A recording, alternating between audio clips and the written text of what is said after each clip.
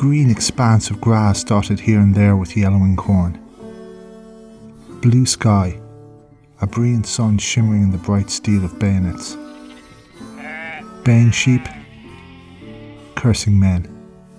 Just a bucolic farming scene on the plains of Meath in the long hot summer of 1919.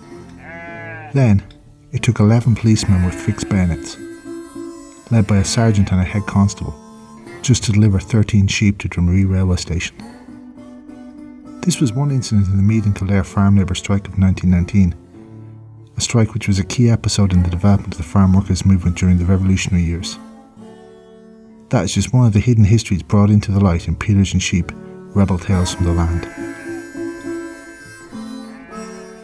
The name Peelers and Sheep comes from the Drumree incident. Peelers was the slang name for the police, after Sir Robert Peel, the government minister who expanded professional policing in the United Kingdom. That started with the so-called Peace Preservation Force deployed in County Tipperary in 1814. That was a deployment which aimed to suppress a growing movement of agrarian insurgency in the wake of a world economic downturn. The Peelers and the Sheep were in the Meath and Kildare farm labour strike of 1919. Farm labourers were described by one historian as the forgotten men of Irish history. The Drumree incident comes from a space that is marginal in popular memory, a space that doesn't fit the thatched cottage image. It resonates with me personally as I am descended from agricultural wage workers and from part of the country, South Kildare, where they formed a large part of the population. As a teenager, I read books like Tom Barry's Guerrilla Days in Ireland, Dan Breen's My Fight for Irish Freedom, Ernie O'Malley's On Another Man's Wound and The Singing Flame.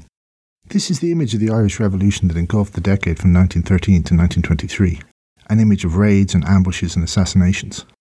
A purely militaristic and simply nationalistic image, and one that has been little challenged in the current decade of commemorations. The point is not that these are bad books. They are not.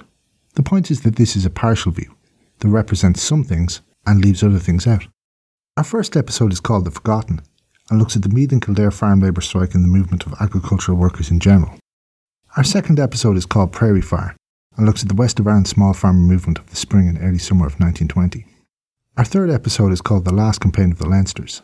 1921 saw the last armed combat of any of the southern Irish regiments, which was against a peasant revolt in southwest India, in what is now the state of Kerala. This was an appropriate end because many of the Irish regiments had begun life as part of the British garrison in India. This is not just a history podcast. This is something more. This is a rebel story. This is a story of people who are not the big names of Irish history. This is not the history you learned in school. This is history from below. These are the unknown stories of the Irish Revolution. These are the hidden histories of the Irish Revolution. Because official Ireland doesn't want you to remember a past where the ordinary people came together and stood up for their rights. That's why this is a rebel story. It is a story that rebels against that official narrative. Some of the past never made it into history and remained hidden because the people who made it did not have the resources to set up archives, oral history projects, commemorative pageants. And because it never suited people in power to remember, and they are the people with the resources to remember.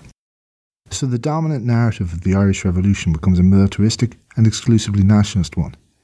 This is an image which suited the two main political parties in 20th century Ireland, at least until more recent decades.